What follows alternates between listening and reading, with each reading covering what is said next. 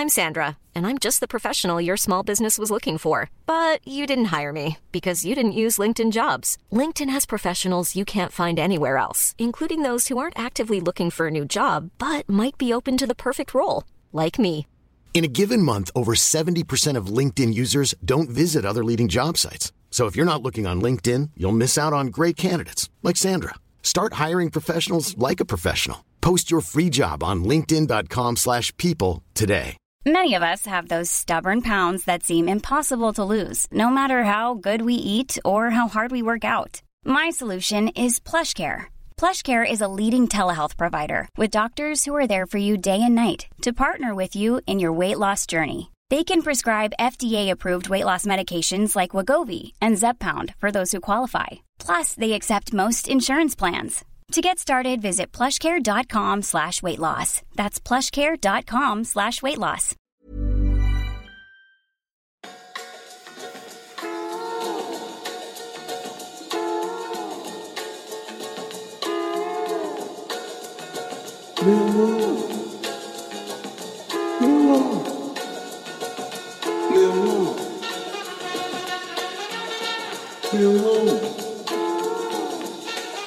Yeah, welcome to Acton Millwall. I've lost my notes. No, I haven't.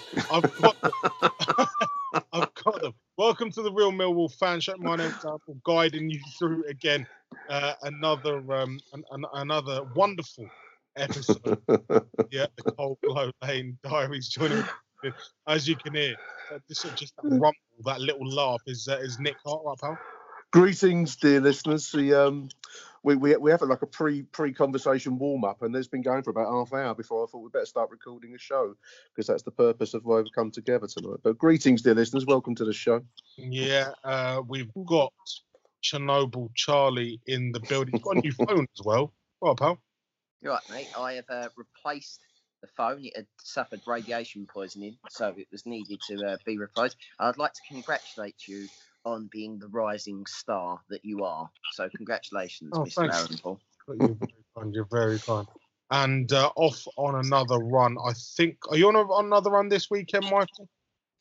No, not this weekend. The Rowett Revolution has hit a speed bump, but I'm still strapped in and ready to go. Yeah, he's our very own Dale Winton.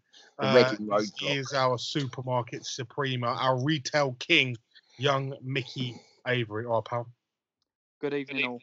And we've had a late pull out, and it is Mike Yuri Skalak. Genuinely, it's sort of viral. He's done his hamstring again. I think he's Thierry Racon. Mate, I mean, just genuinely, fucking hell, man. I mean, like, my scouting was good on this one, Nick, but you know, Alex Aldrich. The Alex Aldrich of the show, you are, Aaron. You know, well, I mean, could be worse. You know, it could be a brand. I mean, yeah. Anyway, let's just call him the Club Shop Cave. Anyway, Reading 2, Millwall 1. Let's look back at another bad away day. Well, just before we start, we do have a report from Yuri Skalak himself, Mike Hayden. Oh, we can roll that now, and we'll have Mike's take. He was actually there. I don't think any of us were there. So let's have a quick listen to Michael and see what he has to say about the game. Achtung, Millwall. A pretty disastrous away day by all accounts on Saturday. A rainy, cold and extremely windy, miserable day going to the plastic Majeski Stadium, a classic out-of-town 30,000 seater with about 12,000 there, probably, something like that.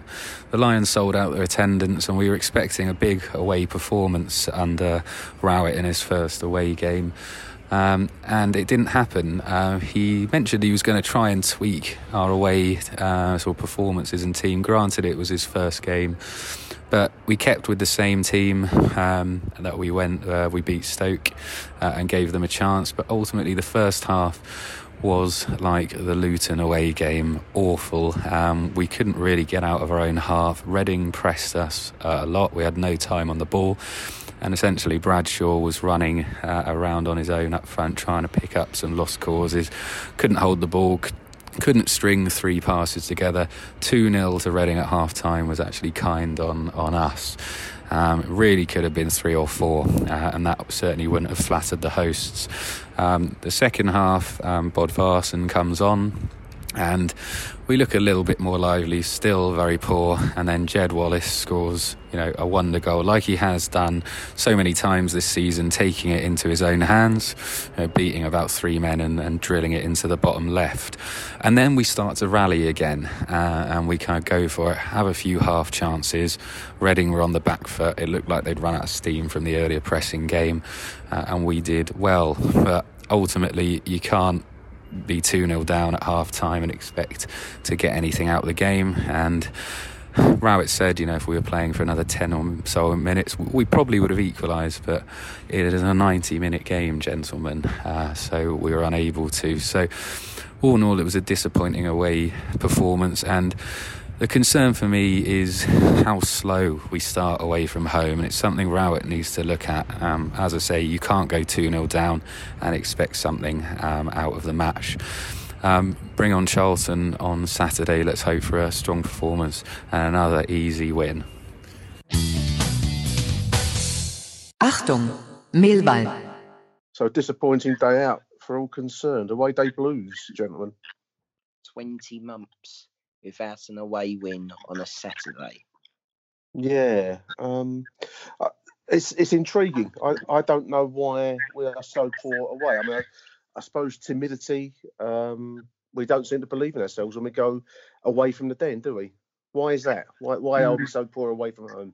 It's a strange one, because I remember listening to another show that Steve Morrison was on a few years back when we was in League One. I know it's a different division and all this, but he actually said that to a degree, Millwall sort of half prefer to play away more often because they've not got the expectation to keep attacking. They can sit back, play that counter-attack football, and press when they want to press, and not have that expectation. So I can't see how it's just done a complete 180 in 18 months, 2 years. I can. It's because we can't defend. Well, that is a simple thing. That is a very simple answer to the problem. Romeo can't defend. Murray Wallace can't go backwards. We ain't got a left back at the club, and that solves the situation. It is you can't set out to defend if you can't defend. Mourinho found this at Man United. It's all right setting out tactics, but if you ain't got the staff to do it, you're fucked. And for 20 months, a large proportion of that was last season. Meredith was rubbish. McLaughlin was rubbish. Of players that have left. We replaced them with other players. We didn't really replace a left back. We thought Murray Wallace was good enough to do that job. In some games, especially at the Den, he seems to be, perfectly fine and perfectly able. But the problem is that when we go behind, I don't feel we're ever going to come back. And that includes being at home. And we are far away from being a good side. But we're also not far away from being a terrible side. We're not far away from being a decent side. I don't think we're going to be world beaters. This squad are not good enough to, over the season, sustain a sustained challenge. We might get on a roll. And I think that, I was trying to find the last time we had any half decent away form. And it was in the run, wasn't it? The run to the playoffs, which has come up for 2 years ago now. That was the last time. Which included a win at Reading away as well, second game into Yes, it did. Yeah, it did. 2-0, wasn't it, Gregory? Yeah. And we were going to places like Barnsley, I remember, and as you say, Reading, another similar kind of Marshall Weldy. Yeah, the places where we've struggled ever since, and we were going there and pulling off results. What was disappointing for me, Nick, is the fact that, put simply, Reading are shit. Yeah, we made them look like they're really bad. Like, just the whole place on the whole is such. And I really like Mark Byrne. By the way, Mark Byrne on the side, really nice guy. Their manager who's finally got himself a number one's gig rather than constantly being an assistant manager. But they are poor. They don't look like a decent side. And no, the ultimate soulless bowl. I wouldn't even call it a bowl. It's more like a tin, like a foil takeaway box. Yeah, it's just crap. Like, just It's like so many of these out of town shopping retail mall stadia. I mean, it was one of the first of that kind, straight off the M4, straight into it. And when you're Reading, it could be anywhere actually. It's not actually any place at all. It's just this kind of shopping retail area, isn't it? Someone who went to university there, which was actually quite nice, and Mike went as well, myself and Mike, so we know each other. But it's funny how that stadium actually came up. It's actually built on the old Reading rubbish dump. So if you look around the ground, that what it was? There are vents. Sounds about right. There are vents everywhere to prevent the build-up of methane underground. But it's funny because John Medeski, who loves a Jaeger bomb, by the way, actually bought the land for £1 on the promise that he built that M4 junction. But it seems like obviously he had to spend a lot of money on that junction because the stadium has been put together in a very sort of economical way. It's this fundamental. I mean, I'm old enough to have been to the old ground, Elton Park, way back, and that was of its. It was of Reading. It was the town that was represented by its club. Like so many, I mean, you could go across the whole football league and say this because there's so many teams that have done this now. The club, the stadium was old-fashioned, of course it was, but it was sited in the town. It represented the town, and Southampton's another example, the Deld, and these were quirky old local industry, Nick. Yeah, it was of the place that it came from, and that was the great beauty of the football league and English football generally. And what they've all done is aspired. And Reading are probably the classic example of aspiring to be this Premier League's wishy-wash kind of bottom half Premier League type club in a stadium everyone says is really, really nice. Coventry is another one that springs to mind as I'm talking, and yet you've lost your essential personality. What's the point if you lose that? I find it depressing, a depressing stadium, but you still got to go there and win, and that's going back to the Lions. That's a mindset that we don't have and haven't had for a couple of years now. It's a squad problem. Make no bones about it. I mean, what I'm sort of struggling to understand is, I mean, we talked a couple of weeks ago about the game, Nick, the Stoke game, which ultimately led to being Nathan Jones's last game, the Stoke manager. Let's be fair. Millwall weren't amazing that day, but they were efficient in what they did. They kept Stoke to a minimum. But not every team out there is going to be like a Stoke. You look at Barnsley, have got a bit of fight in them. Borough, well, they look a bit shit. Luton have got a bit of fight in them. There are other teams down there that have all got a bit of fight in them. Huddersfield have started winning again. They're 2 points behind Millwall now. You've got Blackburn, who are a goal ahead on goal difference. It's a funny old division. No one is going to be like Stoke. No, I agree. And Stoke are very poor. The table reflects a fair assessment of where we are, and bottom three, I think, probably are Middlesbrough, Barnsley, and Stoke. As I look at it, they're probably going to be expect to be there at the end of the season. It's a fundamental problem. Although this squad is still basically Neil Harris's squad, and he's now gone, and Rowett has come in and will be assessing it. I think he'll see that basic problem that there is a lack of fibre in the team, that where we can go to places like Reading and the others we've seen all season. Luton, another very poor display there for Neil at the end of his stint. There's a basic problem of leadership, there's something missing from this collection of players. I think, although he won't want to make dramatic changes in January, I wouldn't be surprised to see dramatic changes next summertime, because I don't think this squad of players have it within themselves to perform in a way that Gary Rowett would expect them to.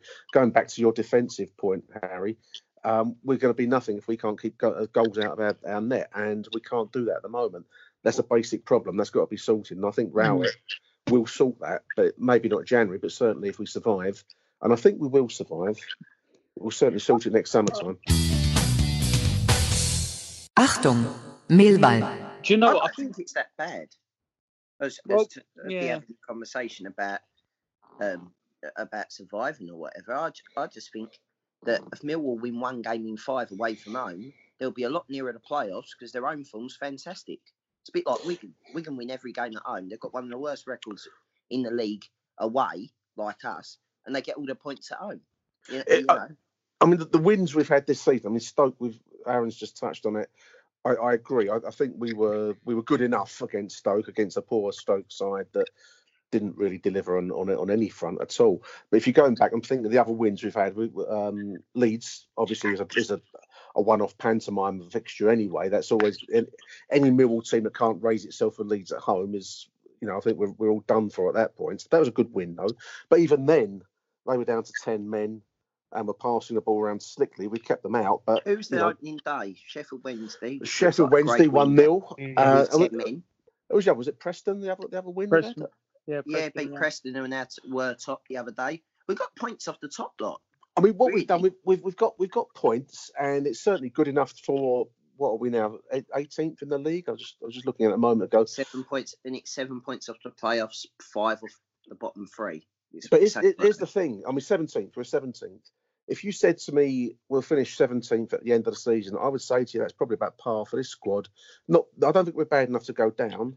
Although we can't exclude the possibility, but I don't think we're bad enough to go down if we keep on doing what we're doing. There's teams out there, Nick. There's a lot worse, but I'd say this team is probably about 17th, 11th, 18th. I think there's a lot of teams that are about 17th, 18th though. That's the Championship. There is a lot of teams that are just as bad as us or just as good, depending on how your pessimism or optimism cup is filled. The fact that we can't pick points up on the road, i.e. wins, is a massive issue, and it will get more of an issue because it suddenly ranks pressure up onto you at home. You know what I mean? Although we'll probably win our first away game away at Charlton, won't we? Let's be honest. Well, we've got that looming on Saturday, but the reason I say we're 17th and that's part of this squad, I don't think this squad has to be at that level. I think if it has a different mindset, because that's the intangible thing, it can rise further. If we get on a roll, then anything's possible. But I just think that at the moment, the way this team thinks of itself and it conducts itself and the way it plays, we'll probably win a good number of home games. There's a lot of very average teams out there. You're right in saying that, and we're probably good enough to beat them at the Den in front of the home crowd that we have.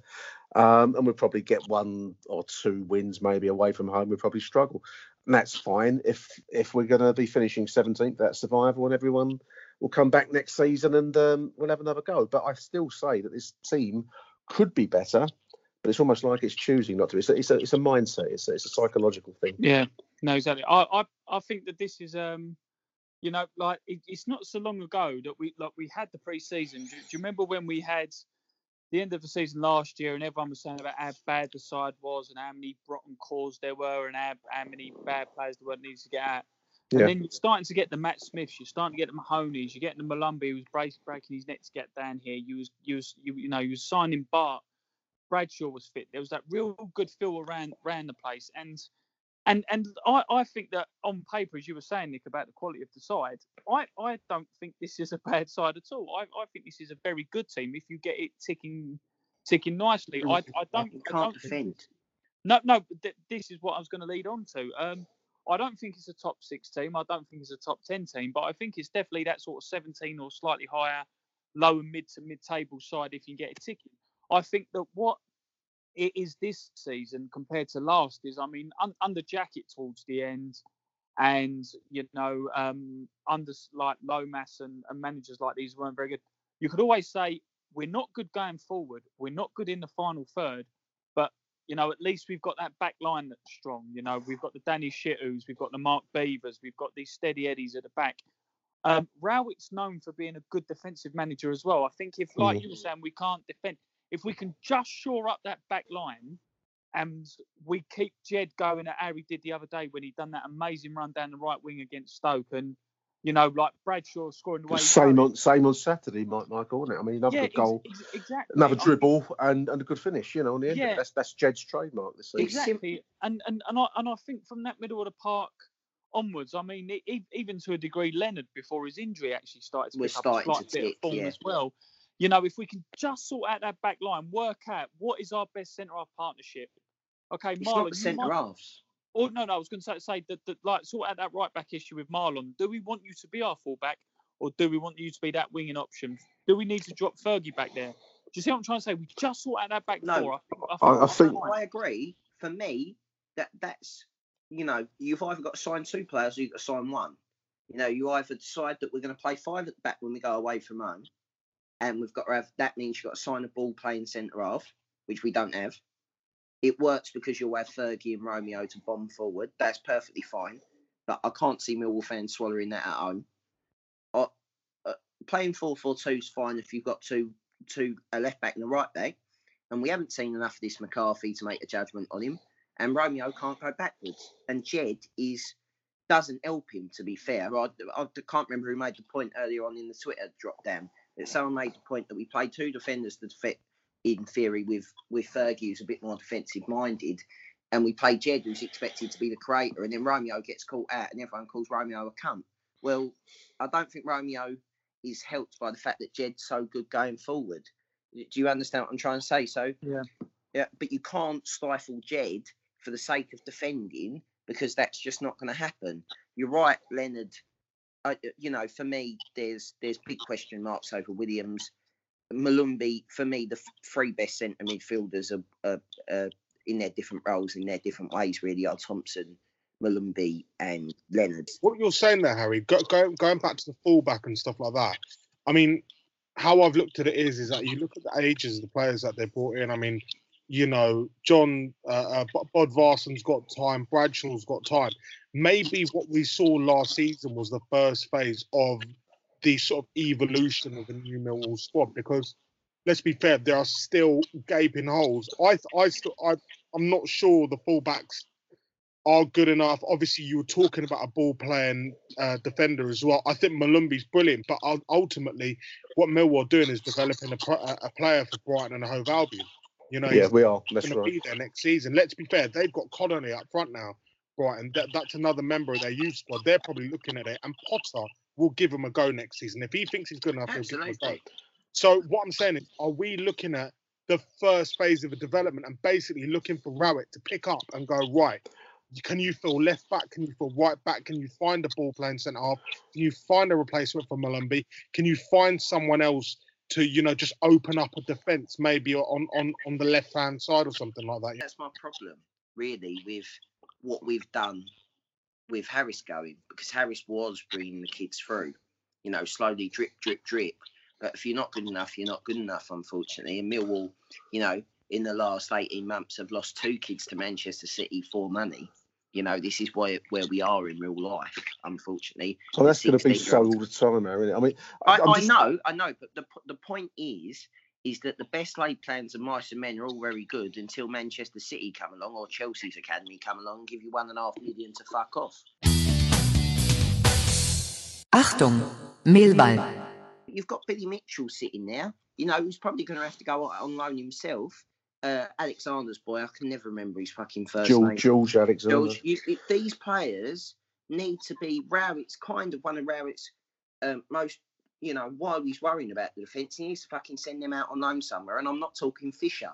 I'm talking he needs to go to a Jacket. They need to go and learn their trade, as you said, by Kenny Jackett's way of speaking in the family book. You're right, it is the start of a new Millwall side. The problem is we've had 12 months of shit where people have turned on what I think is the wrong idea. We overachieved first season, and since then we've probably been part of the course, and that hasn't done for a large section of the crowd. Rowett has somehow got to fucking sort out 12 months of Harris slowly losing the crowd and with the squad between now and Christmas.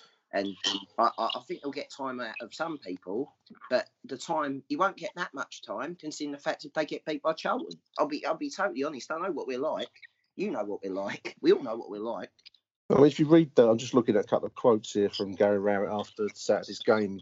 He said on News at Den, it felt a passive, inverted commas, passive first half performance when we conceded 2 goals to Reading, gave his side too much to come back from. And then a more aggressive second half, which I think he described as being what we're good at. For some time now, for the last couple of years, we have not been very good when we've tried to contain teams, in my opinion. And we've probably looked at our best when we've taken the game to the other side and got in their faces, I think is the expression he's used here. Now, whatever tactics, whatever formation you want to call it, if your team is not good enough to contain, and I don't think we are, because we give teams too much time and space to shoot from the edge of the penalty area. We saw that at Brentford. We've seen it Saturday at Reading and in all of the other games. We don't seem to be good enough to contain. We are better when we take the game to them. Witness the opening phase against Stoke when the ball was pinging around the Stoke penalty area and goals followed. That's our best. I think he wants a defensive containment, counter-punching side, and that will assuredly take us to new players because I don't think this team can play that style very well, and that's a problem. Well, since we've lost Jimmy Abdou, we can't. You know, if you look at Harris's, look at Harris's League One side, that we contained a lot of shit then. You know, yeah, but we're containing a different level, aren't we? And what other player, you know, those type of players, those defensive midfield players that contain people, and now one of the most sought after roles in the game. They're as expensive as centre forwards. Kante, Fernandinho, fucking Wijnaldum, Henderson. Look at all the ones at the top clubs. You know, they go for millions and millions of pounds. Millwall are we're trying to play Premier League football on Ryman Premier League money. That's what always our problem will be. So you have to accept that. But I think that does take us to new defenders. It takes us to new blokes sitting in front of that defence because too many goals this season. I'm going purely anecdotal. I've got no stats. I don't look at any of these analytics sites or anything. But I'm just going by the games that I've seen where Brentford are shooting from the edge of the penalty area. We saw that on the replay on the highlights show on Reading. And other games where teams having pot shots from the edge of the penalty and they're going in the net because we're giving them time and space to do so.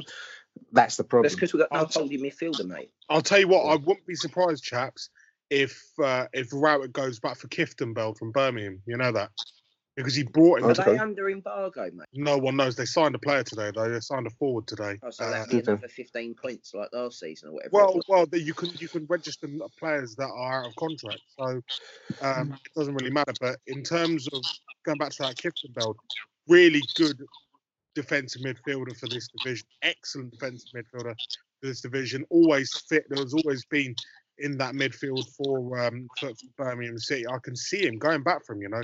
He's the one who scouted him. He's the one who signed him, and he can trust him to do trust him to do a job. You know, I don't really have any fear for Rowett going and locating players and getting the best out of players because, you know, when I look at that Birmingham squad he managed and he got them to 10th, I think, in his first full season. He did, yeah. A lot of shit there. There's a lot. And the thing is as well, Aaron, is that like what you're saying about these players who are coming in, and this is with all due respect to Neil Harris, who I love. Rowett's like a bit of a name, right? There'd be more people willing to sign for Rowett than there would have been for Neil Harris, like at a proven level, you know. And I think that will help us, and that's one of the reasons why I was quite excited with his appointment. He'll be gone by March. Who? Rowett? Yeah, I think so. Oh, Harry, leave off. Listen to me. Seriously. I have not seen Millwall fans so unhappy and so apathetic towards anything for a long time. We're 2 games in. We're two in. Order. One thing. I'm just looking at Richard Corley, London News. Richard Corley, he's done a piece where an interesting paragraph I thought, where Gary Rowett's commenting on the smallness of the squad. Now I know that Neil Harris made a thing about having a small, tight squad. I don't know how many are in our squad, but it's clearly it's tight to say the least. Yeah, well, that's the opposite extreme. But anyway, Rowett's talking about having some illness in the team and being down to 15 or 16 bodies, which makes it very difficult to do match play stuff, as he puts it. So he's looking at that. So I think there are clearly changes in the pipeline. To what level and who those players will be up for. You know, everyone listening to the show will speculate on who they think is going to be longer term, who will be on the way out. But I do think that January is going to be important. So I might see 2 or 3 players coming in, leaving us, and I think certainly next summertime, presumably gets beyond March, Harry. If he's still here in the summertime, he'll be making more chess moves in the game. Achtung, Mehlball. Charlton, Birmingham, so that's no points from them two. So, Oh, Really? right, let's move on. Let's move on. Cut him off. Let's talk about Charlton on Saturday. we'll get ripped a new arsehole. It's going to be great. What's the matter with you? I think you're right on the wrong pod. What's the matter, Harry? Come on. I just think that Ironically, listeners, he's the optimistic one out of the four of us. I like to always think that when you get a new manager, you get new manager bounce. Yeah. Our new manager bounce was beating Stoke 2-0. We had our new manager bounce under Barrett. You know, But there was an improvement. There was an improvement in the second half. I didn't see it, so I'm not going to say more. I watched it on a dodgy You had a fucking stream. stream, Okay. right? And so I can't, I wanted to go, but I couldn't go, work, whatever, right? But it was the same. I saw the Twitter. You see the thing that we all see. Please tell me the difference between a Gary Rowett performance, a Barrett performance, and a Neil Harris performance. Yeah, but he's taking over a team mid-season. He's picking up somebody else's squad. Absolutely. But you know that when you're going in. Yes, you do. But the squad with flaws, we've spoken at some length over the last couple of years about the problems of the squad, which are real, and we all know that. And he's had two games to come in. His first game he's come in with like 2 days to work with them, and they were better there than they were. It's ridiculous. But he's clearly identifying the areas to change, and I do believe he's going to be set on making those changes, because you kind of get a sense of what kind of team he wants to play. Absolutely. It might be more defensive minded than that we're used to, and what we call the Millwall way. But he knows what he wants, and I think he would achieve that. And he's got a track record of achievement in the past, so I think it's a bit early to be sacking him. No, I'm not sacking him. I'm just saying I think he will get sacked. I have no word. I just think he'll get sacked. When that will be, I think it'll be too much. You've got the most understanding board in the league, and they'll sack him after 6 months. When you get beat by Charlton twice in a season, that is enough for the Wall manager to leave. You've got the what's the message? You've got the ump tonight. Let's share with the listeners. Who's shit in your coat? No, it's not that. Look. It's very simple, right? It's that I think Millwall work better when they've got people who care about the club, right? That's absolutely 110% right. And does Gary Rowett really care about Millwall Football Club? No. So that's my opinion. I've had time to digest it, had time to think about it, and to be honest, no, just no. It's not going to work. Who would have been your choice then, Harry? I don't think any of them. That's the problem. We're managing this. That unfortunately is a bit like the playing staff. And the difference between you and Birmingham, and I will make it very clear, the difference between you and Birmingham is Birmingham are a big club, regardless in terms of they are Birmingham City. They get an average gate that's double ours. They're not a massive giant of the game, but they're big enough to, get double the crowd that we get, and they're a big city club, and they've got, aspirations to form a Premier League club and whatever, compared to Millwall, who probably, have got less average gate than QPR, for fuck's sake, and to be honest, are playing a worse brand of football. We've signed QPR's rejects and a fucking striker, for fuck's sake. But we can't have a situation where we can only sign people steeped in the folklore of Millwall. I mean, I know Neil was a one-off. He's a unique individual. I'm not saying about Neil. I'm saying in general that the difference, we haven't even gone, I always thought, with the greatest deal of respect, with the benefit of hindsight, obviously now, is if you pick two championship manager legends in terms for different reasons, you obviously pick between Neil Wanker Warnock, or you pick Holloway. We picked the wrong one. If we had got Warnock suits us down to the ground, right? 4-4-2, big fucking centre halves, big centre forwards, fucking bang, crush people. Yeah, but he gets beat. I mean, I've watched Cardiff the other night. They're awful. I absolutely agree that he gets beat. But he gets people up before they get beat, right? The problem is we have been spoiled, and Mike Whitt are now on the edge with this the other day, right? People.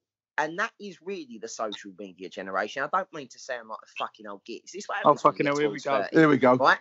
But fucking liven up. For fuck's sake. Right? We ain't that bad. Achtung, Mehlball. I actually thought our agenda tonight, listeners, was a bit dreary. That's why I posted on Twitter. Give us some subjects to talk about. So let's do a few of those, Aaron, shall we? Because I think we've depressed everyone. Yeah. I've got one there. Ryan James, good, always good contributor to the show. Ryan, there's one for you here, Harry. Where do you see the club in 3 to 5 years' time? What's the aim? Premier League, decent Championship side? Bust. Ryan feels like it's a decent time to take stock and talk about expectations. What did he say? There was 2 different ones, but there was where do I think the club? Where do you? It's the job interview. It's the job interview question. Where do you see yourself in 3 to 5 years' time? What's your aim? Where do you watching Millwall in Block 45 get fucking in League 2? Zam's aligned to be the new manager because he's got to connect with the club. AFC South London Lions. I'm going to try and answer Ryan's question sensibly because I feel like we've got into a Harry zone, a Harry vortex. In 3 to 5 years' time, a lot will happen. I think we'll have. I think we'll give Rowett time to build the kind of team that he wants, and I think we'll progress. We may not expect at the start of the season to be promotion contenders, but I certainly think that we'll achieve mid-table stability, and that always gives you a chance for a New Year springboard, possibly toward the 6th spot playoffs, and then it's anyone's guess. I think that's a realistic aim. What about you, Michael? What do you think? 3 to 5 years as an aim and as an expectation? Do you know what? I genuinely think, and this isn't to sort of get everyone rolled up or anything like that, but I can just see it sort of being that typical Millwall, Nick, in the sense that if in 2 years, for example, like, and this going back to the 3 to 5 years, if, say, for example, it all goes a bit pear-shaped and we do go down, we'll be at the top end of League One, going up for promotion again. Yeah. If we're in this league, I think it will be the sort of mid-table. That's what we're looking for, and like Ryan says, a decent Championship side. I think if you are that Millwall fan, and it goes back to the expectation of you're not going to get millions, you're not going to be able to sign £20 million strikers. I think that for Millwall to be an established, decent Championship side of like a Brentford, like you say, Aaron, just without the expectation of winning the Champions League, but that consolidated Brentford, Bristol City level Championship side, I think that's an achievement for a club of our size. I agree. What about you, Aaron? You're an outsider to the club to a degree. As an outsider's perspective, what do you see? I mean, do you see us as a club with potential? I mean, are we doomed? Are we? How do you see it? No, I don't think Millwall are doomed. I just think that everything is a sort of a process. You look at the way clubs are doing things nowadays. Let's be fair. You're not signing washed up, sort of pros. You're not looking at a 35-year-old striker to try and lead the line now. You've got 3 really competent Championship forward men there now who are doing something. I think that Neil Harris was in phase 1 of a grand sort of master rebuild of the club, and I think he's laid some decent foundations there. Hopefully, if he doesn't get sacked in March, Gary Rowett is the man who can take it forward and who can try and bring some form of success to Millwall. And you know what? I would like to see Millwall being a club that pushes for the playoffs and is pushing for the playoffs and is pushing in that sort of 2nd to 6th sort of bay in the Championship in the next few years. I'm just reading through Twitter. You've upset Phil Clark as well on Twitter. He is God to me. Who's that? Is that Teddy Sheringham? He's calling Teddy Sheringham God, and I called him a Judas cunt. You're dead to him now. Phil. I'm sure I'm dead to other people as well. Hope your nuclear bunker explodes. That's nice. That's a death threat. That's nice. The first death threat of the season. It's a lot of politician there. Go to the safe space. One for you, Aaron. As we've gone way off the agenda. I mean, I didn't start out with professional show notes on this show. I'll bring it right. We haven't even got to the club shop yet. I ask a rising star of radio to host it. We have a proper show notes. Now we're going off into the twilight zone. Puma Kings, Aaron, or Adidas World Cup? Is that boots, I guess? Puma Kings, mate. Got to be Puma Kings. Puma Kings. I can't tell. This is from Barnsley. I was always the fan of the Puma Kings when I used to play football. Puma Kings, and then I drifted to Umbro for about a week. and then went back to Jimmy King's. You know, you can't beat him. Although my dad, my uncle, my cousin all were Adidas men. This is Paige, the co-host of Giggly Squad, and I want to tell you about a company that I've been loving, Olive & June. Olive & June gives you everything that you need for a salon-quality manicure in one box. And if you break it down, it really comes out to $2 a manicure, which is absolutely insane. It's also so easy to get salon-worthy nails at home with Olive & June. The difference between how your nails used to look when you did them yourself and now with the Mani system is a complete game changer. The best thing about Olive & June, too, is it's a quick dry. Dries in about 1 minute, lasts for 5 days, and full coverage in up to 1 to 2 coats. Visit oliveandjune.com/perfectmani20 for 20% off your first system. That's oliveandjune.com/perfectmani20 for 20% off your first system. There's never been a faster or easier way to start your weight loss journey than with PlushCare. PlushCare accepts most insurance plans and gives you online access to board-certified physicians who can prescribe FDA-approved weight loss medications like Wegovy and Zepbound for those who qualify. Take charge of your health and speak with a board-certified physician about a weight loss plan that's right for you. Get started today at plushcare.com/weightloss. That's plushcare.com/weightloss. plushcare.com/weightloss. I'm Sandra, and I'm just the professional your small business was looking for. But you didn't hire me because you didn't use LinkedIn Jobs. LinkedIn has professionals you can't find anywhere else, including those who aren't actively looking for a new job, but might be open to the perfect role, like me. In a given month, over 70% of LinkedIn users don't visit other leading job sites. So if you're not looking on LinkedIn, you'll miss out on great candidates like Sandra. Start hiring professionals like a professional. Post your free job on linkedin.com/people today. For some reason. Achtung, Millwall. Carl Bates asking, how amazing is the iFollow commentators for Millwall? Ha ha ha. Don't listen to it.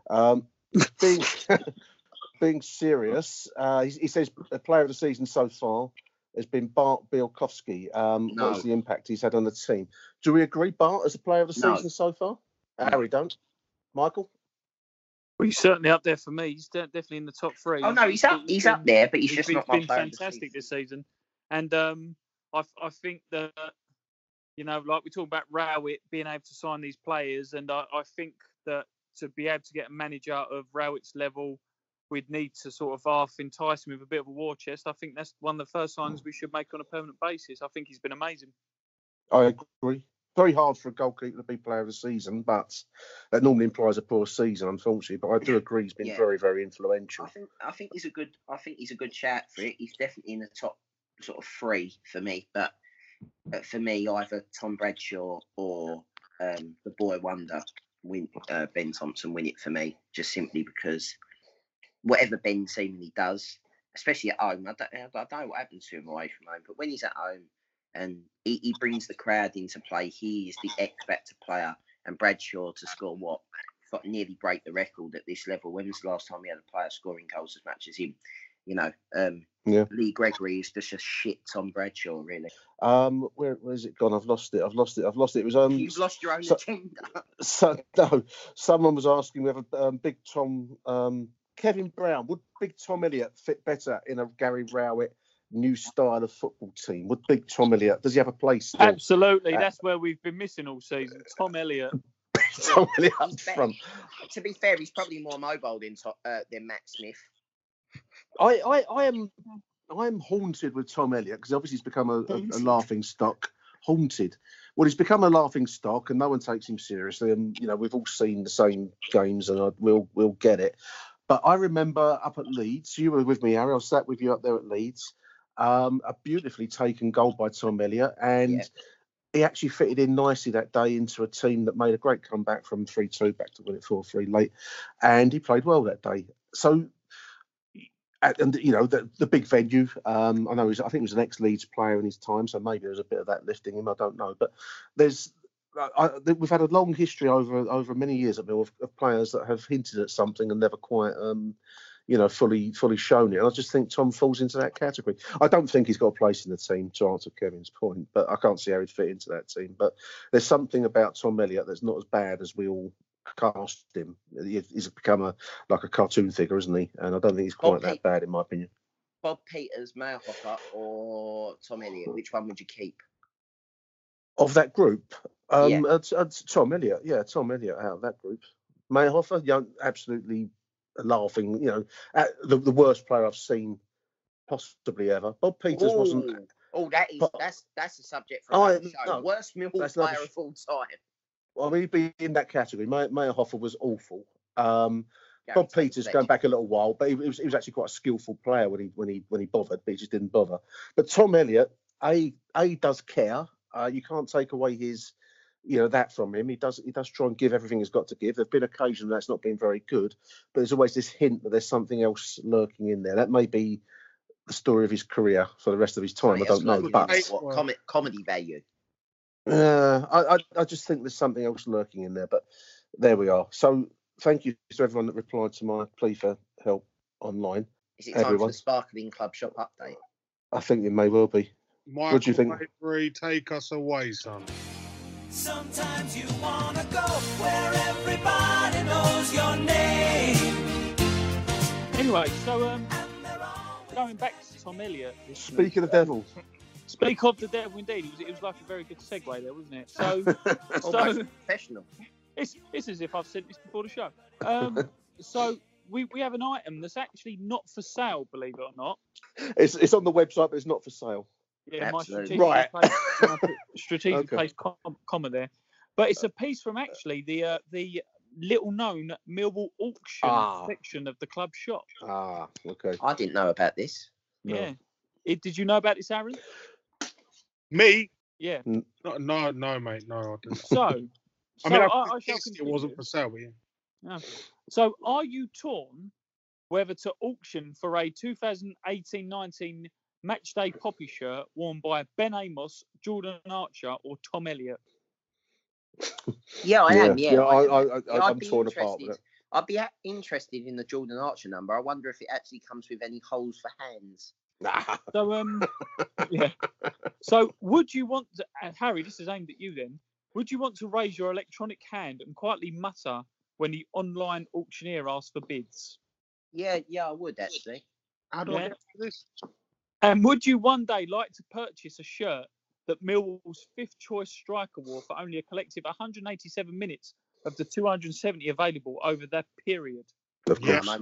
To be fair, I'm only interested in the Jordan Archer one, but go on. So if the answer to these is yes, then make your way over to the auction section, which I didn't even know existed. No, I didn't know this existed. No, I didn't. That's what I'm saying. So you're bidding for this shirt. You're bidding for this. You're bidding for the shirt, right. But I will go into more T's and C's to make you think whether you should auction it. Mm-hmm. Where you can go over to that auction section of the club shop in time for the next auction before it's gone. Do you see what I did there? Yeah, very good, mate. I'll tell you what, just on a side note, that I've actually just popped on there because I'm interested in purchasing one of these, and or maybe all of them. But, are you after a Ben Amos? Well, the Ben Amos is at £86 at the moment. Yeah. Archer 121. Okay. The Tom Elliott 111, and at £371. Oh, Jake Cooper. How much is the Archer one? It's at 121 quid at the moment. To be fair, as he's homeless at the moment, because I'm presuming he still hasn't got a job. Allegedly.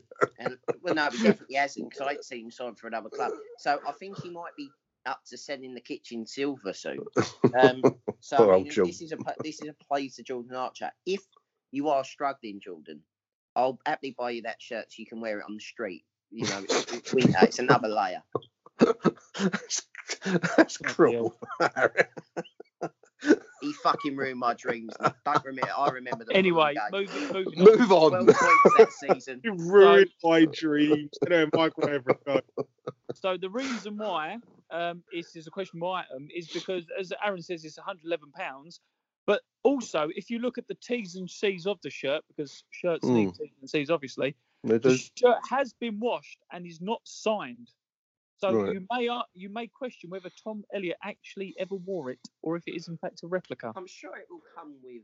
I would want it washed. I wouldn't want an unwashed Tom Elliott. I would also like it signed and possibly held while signed by With the a photo. player who was signing it. For provenance. That's But- a big For thing. proof. And, You know, when you go to Porn Stars on Discovery Channel, they always ask for the proof, don't they? yeah, that's a big critical thing. If you're really going to go into this market, the provenance of it is the thing. So I'm with you, Harry. I would want a photo of Tom signing it, actually, just to Me show that too. it was it. Yeah. But also, to be fair to the club on this one, as it says here, that at the time of the auction, all the proceeds went to the British Legion. So to be fair to the club on this one, it's good that they actually raised some money. Good on you guys. Yeah, well done. Yeah. Well All right done. then. Mug section. Should I do the mug section? Yeah, go for it. We're go all for it. mugs. We're all paying customers. Hence the reason I wrote entire mug section. Entire mug section. Do you look at Mill's finest ceramic china and think, oh, I might need help picking that up? Are you still struggling to find the camouflage mugs on the shelf to go with something a bit brighter? Are you looking for a sale of up to 50% on South London's finest plastic? No plastic like it.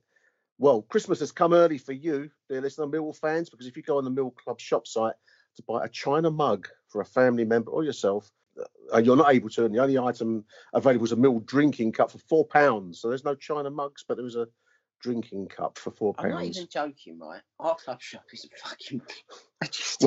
I can't even. Words, I'm done. When we finish this section, I'll come back because there's a point in there you could made there well, Harry. Notes: we on the Mill Fan Show believe this cup may be a child's plastic container and not actually designed for adults. Have a look at it. Oh yeah, it's like a Tommy Tippy, isn't it? That Mill drinking like a cup. sippy cup? Tommy Is that Tippy. Is that for purchase? So you can take it up, have your beer poured into that, whilst you watch another boring 1-0 defeat away at Reading, and drink yourself into a super, so you can be pushed along afterwards. I think it's. It'd be quite good. The thing is, though, in deadly serious, some of those cups are quite smart, and you think, you know what, like for there's example, some like, nice mugs on there. I was just going to say that. Actually, my dad would like something like that, but I've got to get him a drinking cup with handles that doesn't filter Bovril properly. I mean, in all honesty, we're laughing at the camouflage mug, but it's actually not a bad looking mug. You'd have that on your table at work. There's a number of decent mugs there if only they were available. The drinking cup is a Tommy Tippy. And I'm just thinking there might be a market if you're completely insensibly pissed out of your head and are liable to spillage, then that would be the answer, wouldn't it? Yeah, you just coming straight out the little the funnel part that the kids drink from. So could well be a market for that, I suppose, as a very niche kind of product, you know. That's instead of the hip flask, you now have the Tommy Tippy hip flask. Tommy Tippy. A Millwall FC crest address book. Let's have a look at said item. Oh, it's very swish. It's Forename and surname. Forename and surname. It's nearly the festive period, dear listeners. Christmas is coming. And what better gift to get that busy and unorganised person in your life than a Millwall FC crest address book? For the absolute bargain of £29.95. That's a lot. 30 quid. From the personalised section of the club shop, you can be the proud owner of an item which not only can keep your diary and addresses organised, but can also be used as a weapon of self-defence if ever you find yourself under attack. Is it made out of metal or something? Or is it it's metal, isn't it? Asbestos. Note the extra few quid is obviously for the novelty of having your name engraved. It must be metallic. Also, will probably need to be declared as you pass through airport security as both a metal item and a dangerous weapon. To be fair, this is the 21st century version of the Millwall brick. Yes. It's now the Millwall crest address book. Nick, would you like to describe it to the listeners as you do in your artistic Antiques Roadshow style? Well, I'm looking at it looks like it looks like an actual photo frame. Yeah, it's clearly a metallic book. Silver. It's got is that a hinge or is that a pen down the side of it? I think it's both. I think it's dual purpose. It's a dual purpose hinge stroke pen of some sort. It can't be a hinge because it'd be on the other side. It must be a pen. It's engraved with the club logo, all in silver. And underneath the club badge is forename, surname. So you could have, Nick Hart or whatever you want to put on there. It looks like. It doesn't look. I'm trying. One of those things in the 80s, the personal organisers, Filofax. It doesn't look as good as a Filofax. I'm going to be really Something honest. Something that Delroy Trotter would carry around in an 80s episode of Fools and Horses. Yeah, I mean they were really big things. I think they still have their market because they were very, very good products. But I'm not sure this is a very, very good product. It's $29.95. Yeah, so you wouldn't spend 30 quid on it, Nick? No. No. I mean, how much do you pay for I don't know if anyone buys an address book, or any kind of notepad. I mean, what you go to Paperchase, Pound Shop, WH Smith's if you want to go up market. I mean, surely there's got to be. I don't know how much a Filofax costs now, Harry. I mean, they used to be quite pricey back in the old days. Quid. Don't you have to buy the inserts? Don't you buy the inserts? Yeah, because and then the facts you buy separately. I think they were very good products of their time. Find products as good as that on Deptford Market on a Saturday. I think you probably could, Harry. And if you said like $9.95 for this product, I might say, well, okay, that's par. But $29.95 is way too much. Lads, I've decided all of your Christmas presents are coming from the club shop. So. Achtung, Mehlball. What became of that silent disco? Do you remember there was a silent disco? Did it happen? Or... Let me Google it. Let me have a look. What became of it? I'm looking at you, Michael. You know all about this kind of shit. What happened to the silent disco? It's kind of outrageous. Because that's right up my alley. A silent disco. Cheers. Jeez, I've typed in disco on the website. I've got like 2 pages worth of results. They love it. That's more than the last 3 seasons worth of away wins. The Millwall disco. Oh mate. Oh, here we go. Enjoy the MCT silent disco in October. What date was that on? It must have happened. Missed it. Michael, did you go? Was Brandon Pragnell there? Almost certainly. Over 18s only. Friday the 18th of October. 15 quid ahead, including a finger buffet. No mention of the penny bar, though, Harry. Sorry about that. Oh, no. You have to take cans. Yeah, you're taking in cans with you, mate. You see Nick Hart sneaking in with a bottle of Mad Dog 2020. Classy gig. I've bought a bottle of K cider in it. I bought a bottle of Cherry Lambrini. Round the back with 1.5 litres of Lambrusco. Where's Nick? He's in the corner with the Volavons and a special brew. Ask him for the finger buffet. Where's the finger buffet? That's not what I was sold. Oh my god! Oh dear. In Anyway, the corner with the special brew. I suppose you could show up at the silent disco with this Millwall player figure Subbuteo t-shirt on, couldn't you? If you was going to show up at that, you could. Oh right. Oh yeah. You could wear this because we'll finish this. Right, here we go. Do you want me to take this one, Nick? Go on, mate. Off you go. Finish it. End it. So that's what everyone says in the club shop. This is absolute shit, this thing, honestly. Look at it. Oh, let's describe it for the listeners. It's a bog standard cafe press white t-shirt or off-white t-shirt. It's got so I want £26 for it. It's got like a club crest in the centre, and then underneath it's a Subbuteo, bog standard Subbuteo player wearing a blue shirt and white shorts and white stockings, which we've never actually worn as a kit. It's got a name underneath it, or does it just say? No. It says your name. Your name. It could be you. Oh, it's absolute pony, honestly. £26 for that. You want your head looking at if you pay 26 quid for that thing. Yeah. Sorry. This is the business side of the club. Finger buffet with it. Away you go, Michael. And end it, mate. Finish it. So yes, in my classic QVC, which I've tried to do for the last 18 months, we are nearly into the 3rd decade of the new millennium. And whilst today's society is playing with their new iPhone, Nintendo Switch, Xbox Ones, and PlayStation 4s, at the personalised section of the club shop, we have what every millennial craves: Subbuteo. Yeah, it was a good game. So what? You can't be right. That's far too cheap, is what I hear you scream as I tell you a plain T-shirt with only a personalised name Subbuteo player and Millwall crest is $25.99. Amazing, but there we are. Aaron, would you have one? Would I bollocks? But you might if you want to go on the end of some bad deals in the past. You know, selling Tim Cahill to Everton for 1.5 million. But I think that tops that in terms of bad fucking deals. £26 for that. if you was on the pull at the silent disco, you might put that on and expect to fucking pull a muscle putting it on there. Oh, can you imagine that though? Imagine having that T-shirt on and the headphones. You'd get banged up, wouldn't you? Mate, you look like a danger. Actually, no. The person that would wear this is the kind of person to be spotted in the background of the club's manager reveal video.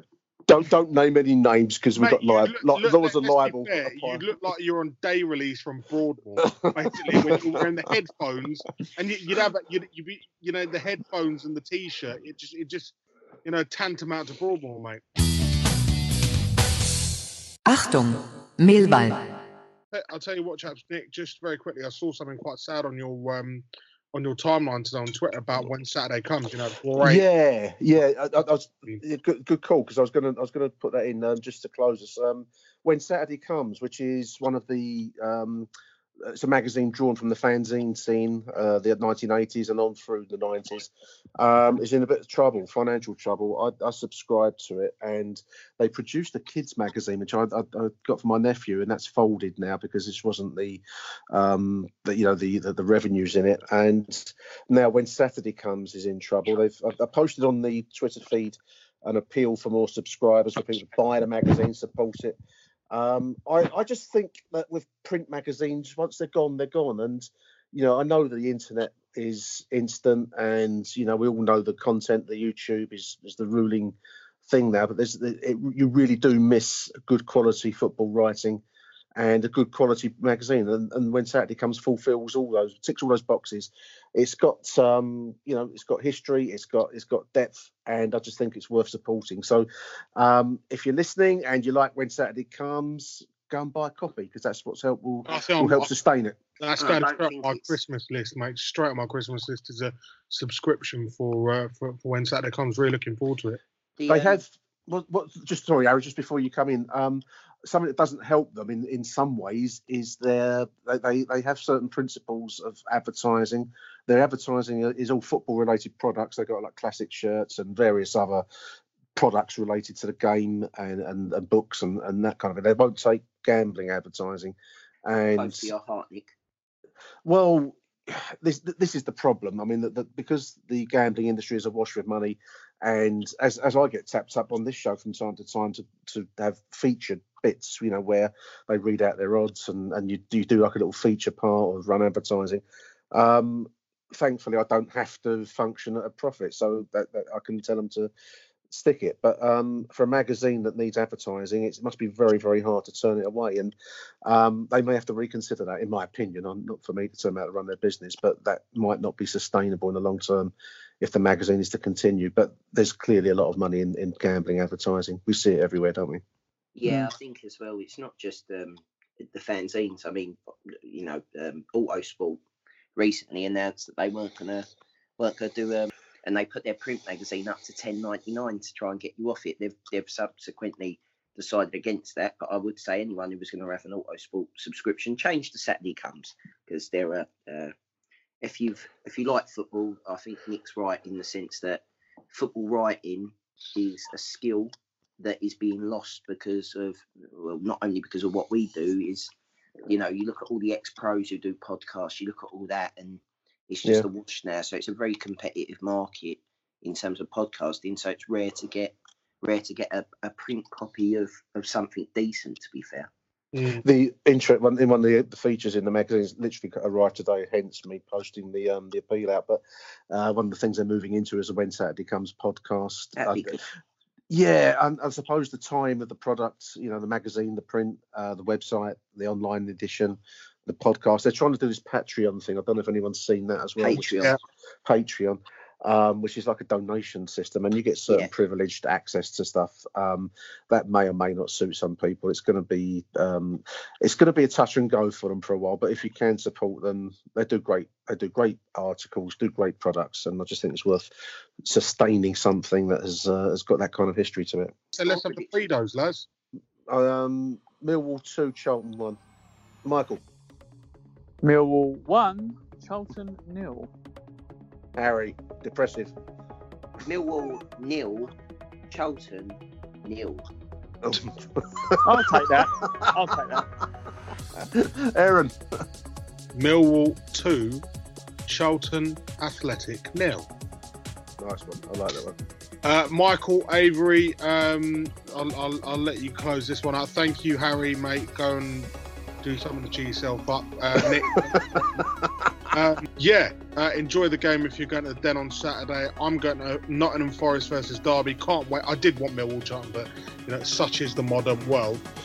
Be safe. Enjoy it. Michael Avery. In the presence of an award-winning broadcaster. Bye for now.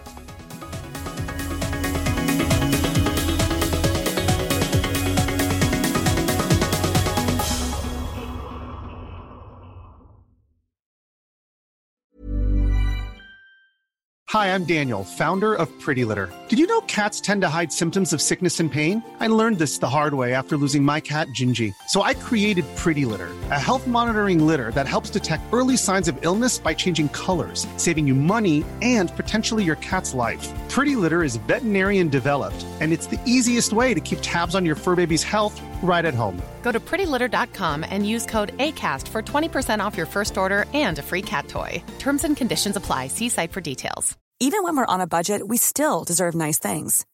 Quince is a place to scoop up stunning high-end goods for 50 to 80% less than similar brands. They have buttery soft cashmere sweaters starting at $50, luxurious Italian leather bags, and so much more. Plus, Quince only works with factories that use safe, ethical, and responsible manufacturing. Get the high-end goods you'll love without the high price tag with Quince. Go to quince.com/style for free shipping and 365-day returns.